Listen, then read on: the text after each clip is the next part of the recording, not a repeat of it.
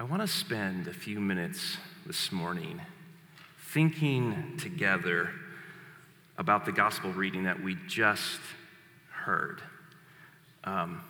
Because in a world of brutal invasions abroad and political strife here at home, and even profound divisions that exist within the church, if there is any section of the Bible that wants to make us throw up our hands and say, this is impossible, it might be this morning's passage where Jesus tells us to turn the other cheek and to love our enemies.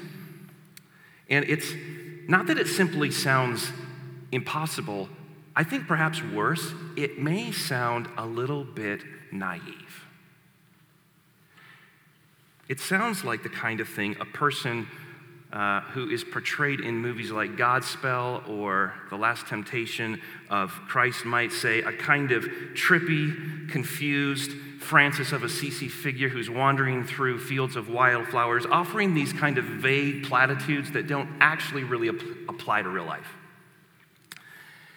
Here's the thing, however, we have to ask ourselves, if Jesus' teaching in this passage is ill-suited to the real world, what should guide us when dealing with people who are opposed to us or who hurt us or who are in some way opposed to our well-being?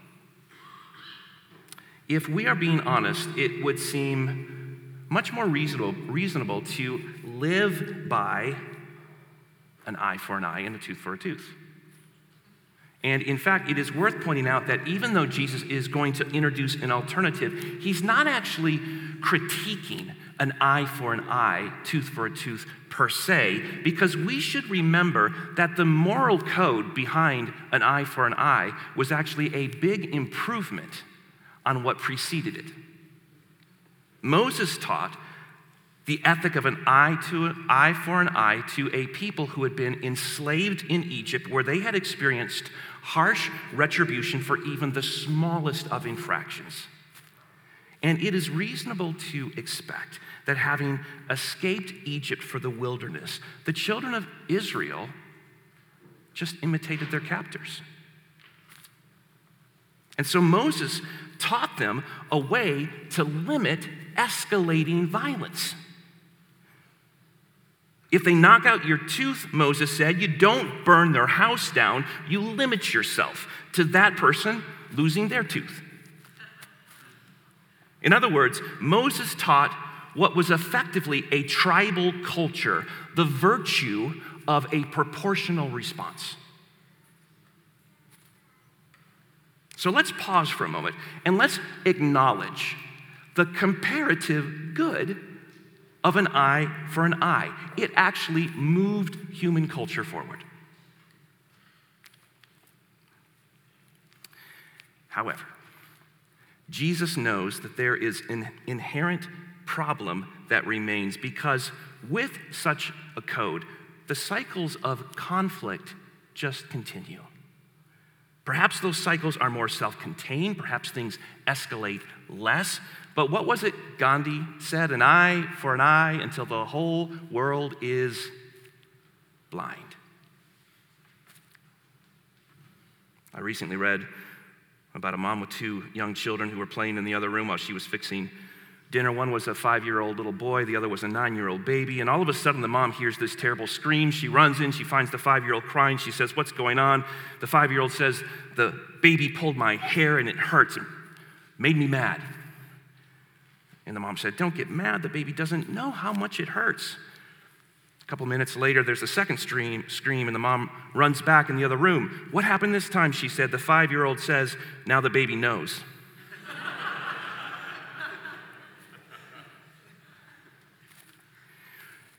We are not unlike that 5-year-old.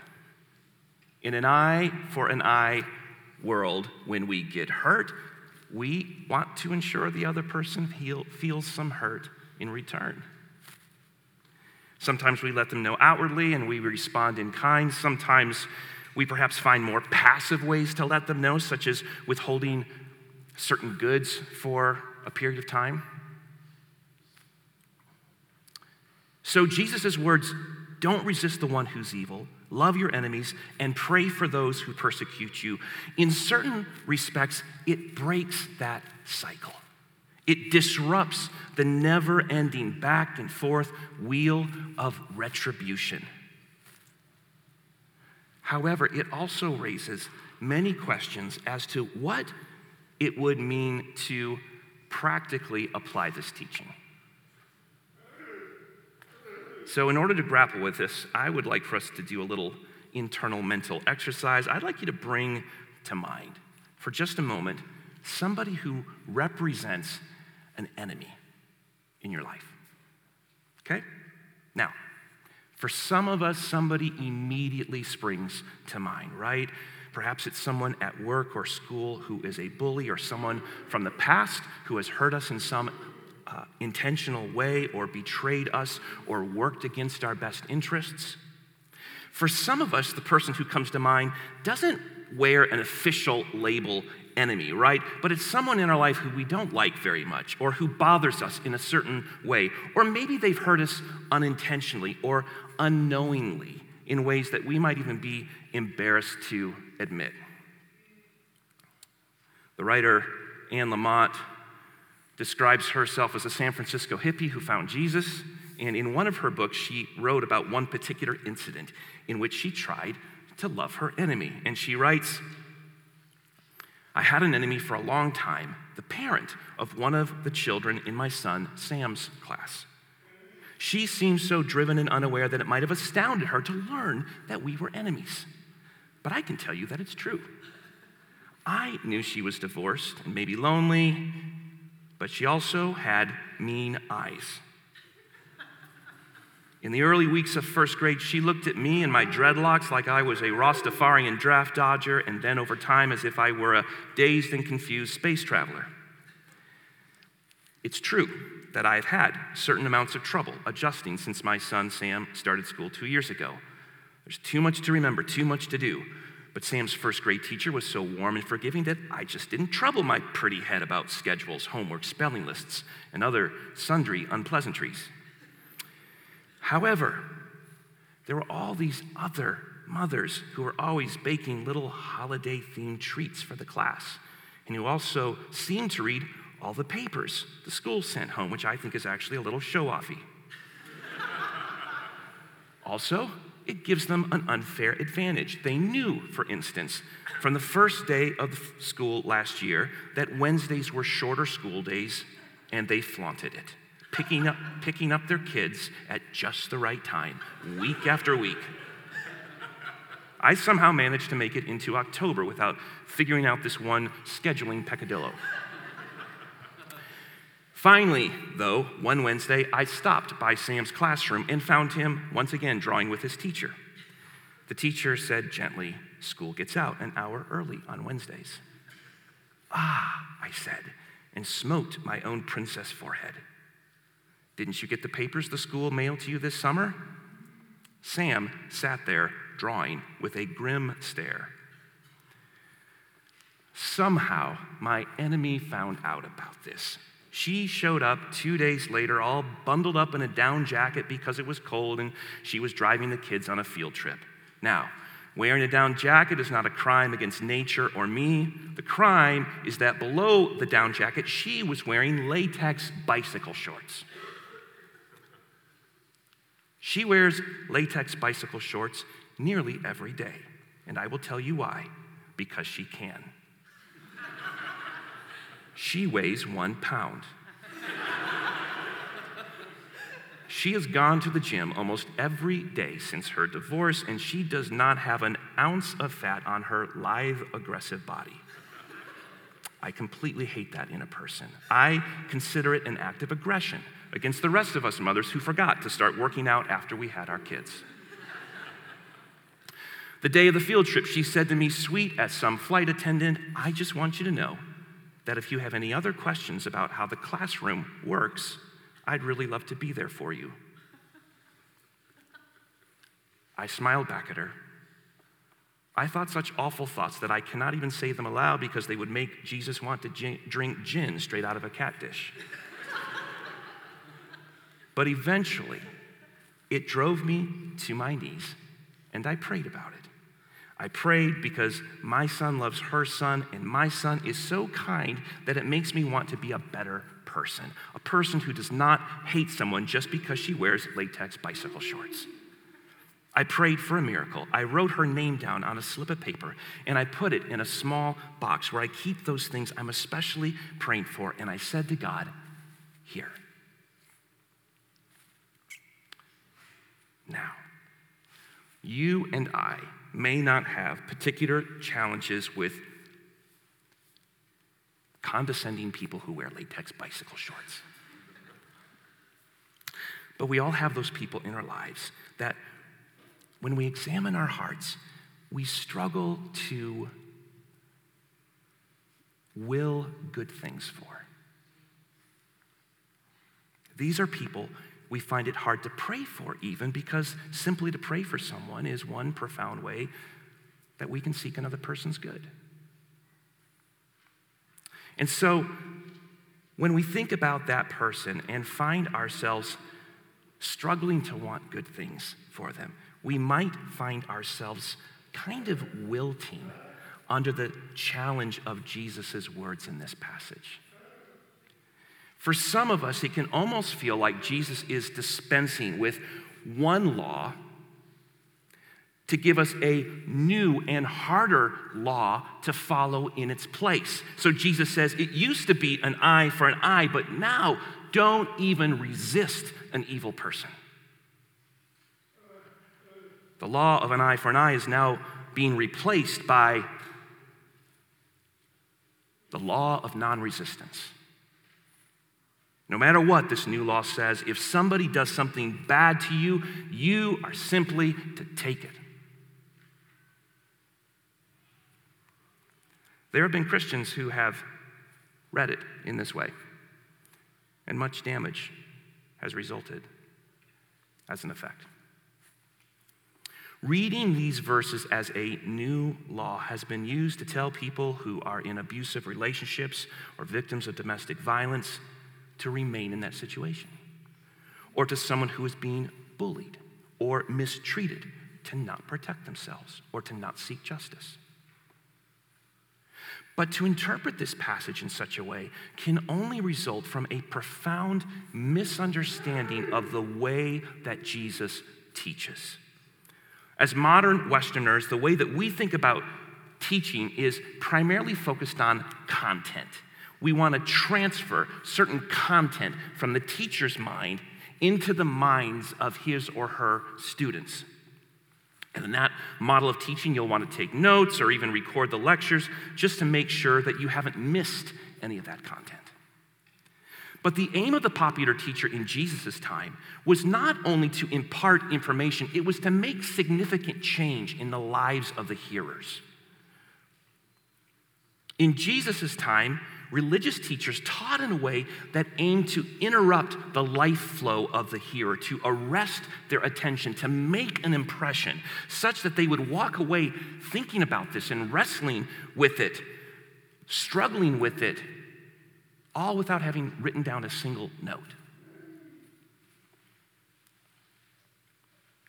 Let me give you a quick example. Luke 14. In Luke 14, Jesus is having Sunday dinner in the house of a religious leader. And in that story, Jesus notes that the host had invited only his relatives and well-to-do neighbors. And he remarks, when you have people in for a meal, don't invite your relatives, friends, and wealthy neighbors who will only pay you back by having you over. Instead, when you have a feast, invite the poor, the lame, and the blind who cannot pay you back, and you will be paid back when the just are raised from the dead. Right? You remember that story? So, one way of understanding what Jesus is teaching here is that when you have people over for a meal, don't invite your friends or your neighbors or your relatives. Now, depending on your relatives, this might become your favorite verse in the Bible. But this would be a mistaken interpretation. We appropriately recognize that Jesus is not forbidding us to take our mothers out for brunch on Mother's Day. or to have our aunts or uncles or our financially comfortable neighbors over for dinner. Jesus is teaching in such a way as to get at a heart issue here. He is trying to address the prevailing practice of neglecting those in real need while we share what we have only with those who will reciprocate by doing something for us. And so, with our passage this morning, Jesus is not making a new law. Never resist. Always turn the other cheek. Never refuse anyone who asks you for something. Rather, Jesus is getting at a heart issue, as he is throughout the Sermon on the Mount. He says, you worship a God who does not give people what they deserve, who causes rain to fall on the just and the unjust. You worship a God who loves his enemies.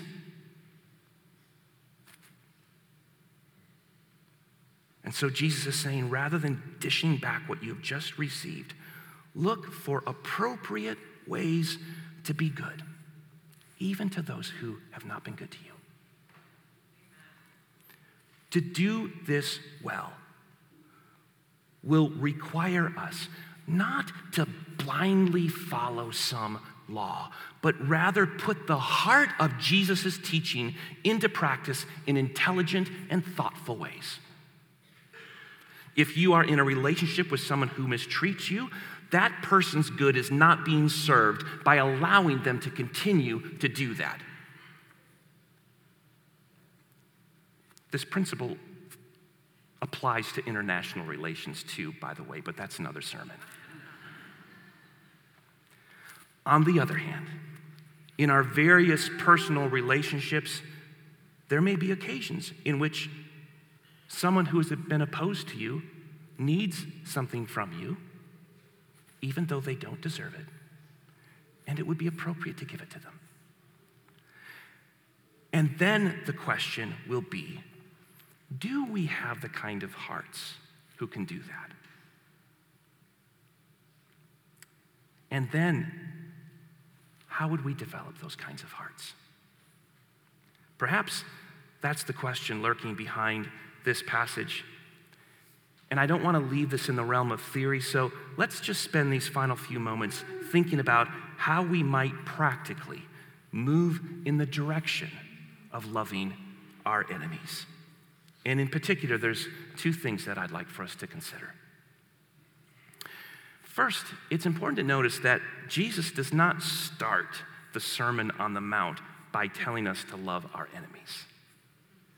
This part of the sermon only comes after he has said a lot of other things already.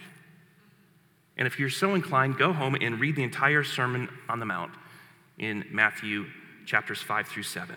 And notice how the Sermon on the Mount is not just this hodgepodge collection of sayings, it is rather a sermon with a logic and a strategy to it. The arguments and the situations that Jesus discusses throughout the sermon are actually stages in a progression towards a life that is fully at home in God's kingdom. So we should take account of what Jesus has said prior to these words about loving our enemies, which includes instructions that lay the groundwork for putting this passage into action. So, take, for example, anger. The ability to love others who oppose us presumes that we are aiming to put into practice Jesus' words only a few verses before this passage about not being controlled by anger. An enemy-like relationship is sometimes, although certainly not always, preceded by anger that we have nursed and carried around with us. Now understand, this is not to say that anger in itself is always or necessarily wrong. In its simplest form, anger is a spontaneous response to our wills being obstructed, to not getting what we want. Anger is a feeling that seizes us, a kind of primal alert system whenever we encounter resistance. The question is whether, after that initial response, we have learned to bring anger under the control of the Holy Spirit. Have we taken note of those instances where we attempted to give into or to hold on to anger? And have we sought to develop practical strategies to overcome it? A book that I often recommend to folks that I have benefited from, and millions have over the centuries, is An Introduction to the Devout Life by Francis de Sales, who was the Bishop of Geneva in the late 1500s and a spiritual director to many lay people. And the book is a collection of letters he wrote to one of his directees. One of his letters on controlling anger is just as relevant today as it was when he wrote it 400 years ago. He writes, "It is better to attempt to find ways to live without anger than to pretend to make a moderate, discreet use of it.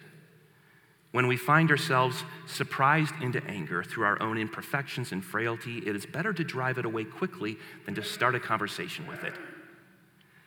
Later, he writes, "When your mind is tranquil and without any cause for anger, build up a stock of meekness and mildness. Speak all your words and do all your actions, whether little or great, in the mildest way that you can." There's an enormous amount of spiritual and psychological insight here. Each of us will, of course, discover other strategies for dealing with anger in ways that are appropriate, but we will find that as we become more habitually free of anger, there is more room in our hearts to love. The second point I want us to consider about loving our enemies is the challenge of praying for them. Because to pray for them is not something we do only after we have figured out how to love them, but prayer is in fact a means by which we move towards love. Prayer is the context in which God can work in our hearts and begin to do things in us that we are deeply aware we cannot do for ourselves, even if it takes a long time. Recently, I was listening to a lecture by Father Nicanor Austriaco, a wonderful Dominican priest who also teaches at Providence College. And in this lecture, he was talking to students at Harvard about how they might experience the good life. And he was talking about how the good life is one in which we are increasingly free to love others, even those who are hard to love. Towards the end of his talk, he told the Harvard students about a confession he had recently heard from a young woman. He didn't know who the young woman was. All he heard was her voice coming from the other side of the screen in the confessional booth. She had come to him because that morning in church, she had heard the passage that we just heard this morning read about how to treat your enemies. She told Father Austriaco that she was having trouble forgiving one of her enemies, and he asked her, "Who is this enemy?" And she said, "It was a family member who did bad things to me for many years." She said, "Is there something wrong with me that I can't forgive him?" And the priest said, "Absolutely not. It is entirely natural for you to be wounded and angry and want to lash out." He said, "Jesus calls you to forgive your enemy, but he's not demanding that you do it this instant. It takes time to get there." So he said to this young woman, "Here's what I want you to do. For the next 10 years, I want you to pray just for family members who do bad things to other family members. And then," he said, "for the next 10 years after that, I want you to pray for family members who do the things that were done to you. And then," he said, "after those 20 years, you might begin to pray specifically for the family member who treated you this way." The priest said that the young woman was encouraged by this, and it gave her a sense of hope. But then, right before she could leave, the priest said, "Hold on, there's one more thing you can do as well." He said, "You can also pray and ask Jesus for the grace to forgive this family member right now. And if that grace is given," he said, "you will find it in your heart to forgive him." And the young woman said, "Really?" And the priest said, "Yes." He said, "It doesn't mean it will happen right this instant, but he said it does mean that it is possible for God to do supernatural things in our lives. And that includes enabling us to love in ways that go beyond our own human capacity. What Jesus teaches us in this morning's passage is not a new law that aims to weigh us down by our inability to fulfill it. Rather, Jesus offers us an invitation into the very heart of God's own life with a freedom to love given to us by grace.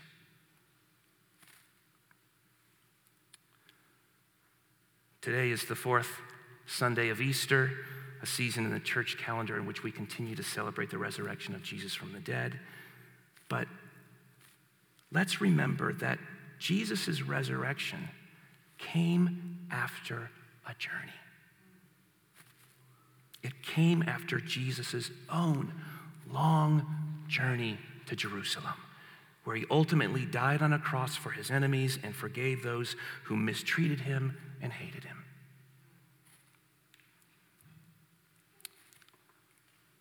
We also can experience resurrection in our own lives.